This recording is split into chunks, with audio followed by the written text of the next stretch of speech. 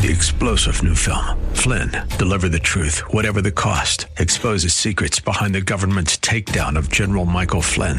Flynn knew what the intel world had been up to. He ordered the first audit of the use of contractors. This set off alarm bells. He told the truth. He was the most dangerous person for Donald Trump to hire. They had to get rid of Flynn. Flynn, deliver the truth, whatever the cost. Available now. Watch it today. Go to salemnow.com. salemnow.com. And that's what's taking place here. Somebody who receives Jesus Christ is placing their personal seal that what God says is true. They recognize the heavenly origin of Jesus Christ, the revelation of God in Christ, and they're proclaiming their deep conviction that God is true. Welcome back to another edition of Study Verse by Verse with Pastor Leighton Sheely. This is an outreach of Church of the Highlands in San Bruno. If you're new to the broadcast, you can find out more about us at studyversebyverse.com or the church's website, highlands.us. That's highlands.us. Pastor Leighton is continuing in the book of John. He's in the 3rd chapter, and we'll pick up almost at the very end. Verse 34, for he whom God has sent utters the words of God, for he gives the Spirit without measure. The Father loves the Son and has given all things into his hands. If you have your own Bible, you might want to underline the words without measure. If you're using a Pew Bible, you can still underline the words without measure. Without measure, without anything being held back, full measure. You see, the Jews believed that the prophets of God received a certain measure of the Spirit of God. And there's allusions in the New Testament to the same thing, that gifts are apportioned to us as the Spirit wills. But when it comes to describing Christ, Christ is given the Spirit without measure, without limit. Now, in the Hebrew mind, the Spirit of God had 2 functions. First, it revealed God's truth to men. And then second, it enabled men to recognize and understand the truth when it came. And so to say that the Spirit was on Jesus in the most complete and perfect way is to say that he perfectly knew and perfectly understood the truth of God. Or to put it another way, that to listen to Jesus is to listen to the very voice of God. Now, the mutual love between the Father and Son is a theme that is throughout the gospel. It pictures for us Jesus, the Son, and his Father being in perfect unity. And so one of the points that the author is making here is that relationship between Father and Son guarantees that what the Son says is true and guarantees that what the Son desires will be accomplished, that the Father is empowering the Son, and that the Father has placed all things into his hands, which means that when people come to Christ, we are coming to God, that he acts as God's full and complete and perfect representative. Verse 36, whoever believes in the Son has eternal life. Whoever does not obey the Son shall not see life, but the wrath of God remains on him. Okay, people who put their trust in Christ are reborn from above. They have a new life, an eternal life. It's not that they're going to avoid death, but rather they're going to go through death to live again eternally. You notice that those who have believed already have it. The word has is in the past tense. And we've talked about one of the styles of the author in weeks past, where he says something twice. He'll say it in a positive way, and he says it again in a negative way in order to reinforce it. Listen to what he does that here, but he puts a little twist on it. He says, whoever believes in the Son has eternal life. Now, we would think that if he was repeating it in the negative fashion, he would say something like, whoever does not believe in the Son does not have eternal life, but that's not what he says. Look at what he says. Whoever believes in the Son has eternal life. Whoever does not obey the Son shall not see life, but the wrath of God remains on him. What the author is telling us here is that our faith and our conduct are closely linked, that faith affects action, that if we believe that Jesus is God and that God is to be obeyed, then we will obey Jesus. Belief produces obedience. If we don't believe, we're not going to obey, and we will continue under the wrath of God. God's wrath remains on him.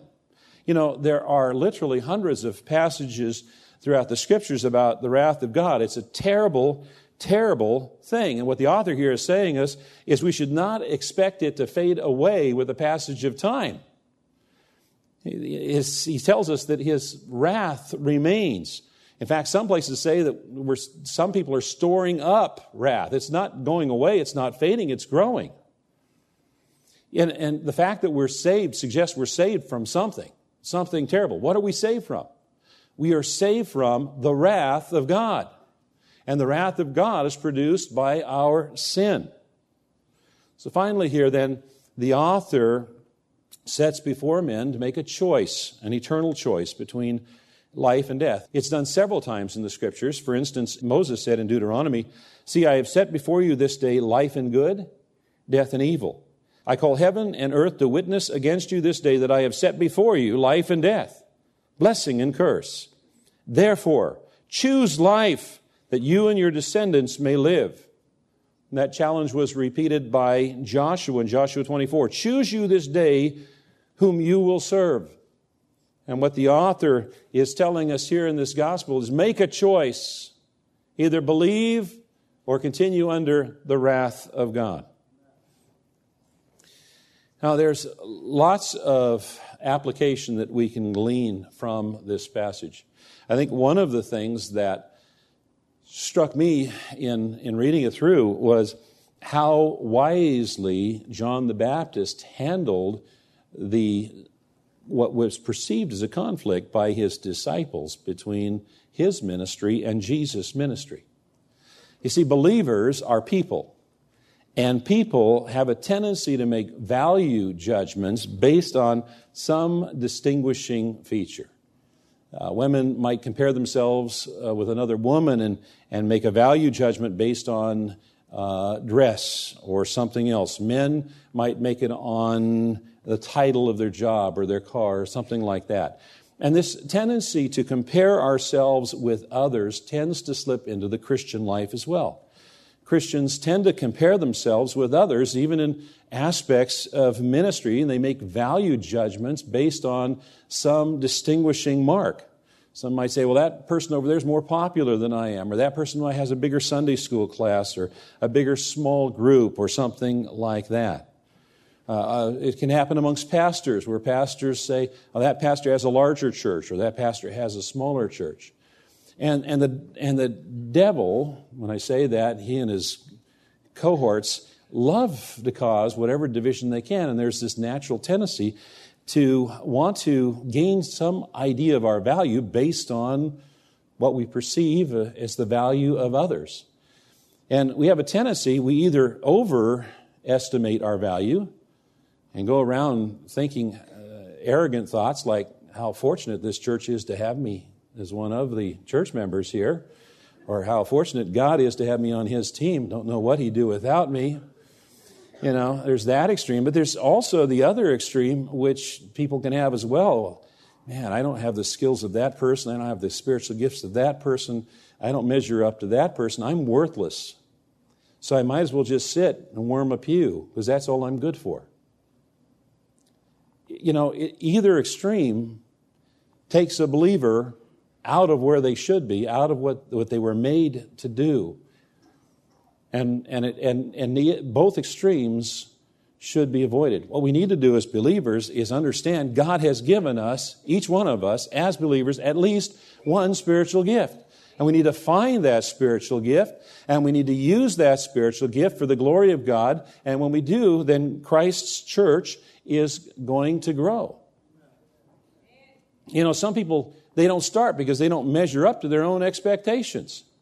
There's some people who say, well, you know, I want to start by being a preacher. And my first week, I want to preach to thousands. It ain't going to happen? Okay, well, I'm not starting at all. You know, we don't even start because we don't measure up to some idea, some concept that we have. I was talking with a man this week. He's starting a men's Bible study. Praise the Lord. Is there 2 or 20 in the Bible study? Don't know, doesn't matter. If there's 20, great. If there's 2 that are growing in their knowledge and love for God, great. The point is he's stepping out of his comfort zone. He's making himself available. I'm going to do something for God.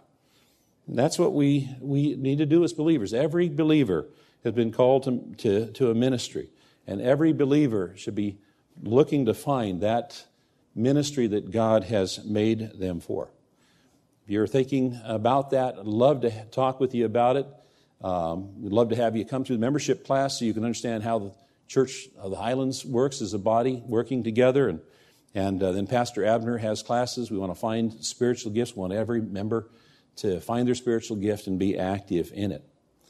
And then, should the Lord tarry, our plans are to begin our study next week of John chapter 4, this most fascinating discussion between Jesus and the Samaritan woman at the well. Amen?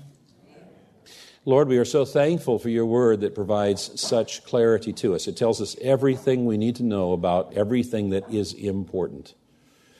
Lord, it's because of your word that we can understand why things are the way they are around us.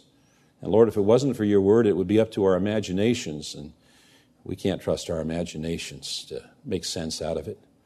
But Lord, you've given us everything that we need. And Lord, you have loved us with an incredible love to adopt us as your very own children, to prepare a place where we're going to enjoy you for all of eternity. And Lord, until that time, when you take us home to our eternal rewards, you have given us a purpose in living in this world. You have given us a ministry. You've given us a calling. You've given us the opportunities to share the gospel with co-workers and neighbors and strangers. Lord, I would ask that this coming week, you bring somebody across our path that you have prepared to hear the gospel message. And then, Lord, we ask you to prompt us when that person is brought across our path so we can open our mouths. And Lord, when we open our mouths, we ask you to put your words in our mouth so that the words that they hear are words from God. And Lord, you can do all of this because you can do anything. Thank you, Lord, for loving us so much. In Jesus' name we pray, and all God's people said, Amen. God bless you. Have you ever prayed that kind of prayer? Do you believe that God answers prayer? Well, pray that prayer and see what happens in the next day or two. You've been listening to Pastor Leighton Sheely and his study in the book of John, and we'll pick up with a new message in the series tomorrow. All of the messages are on our website at highlands.us. That's highlands.us. I'm Mike Trout. Join us tomorrow at this same time when we'll once again open the Word of God and study verse by verse. This broadcast is sponsored by Church of the Highlands in San Bruno.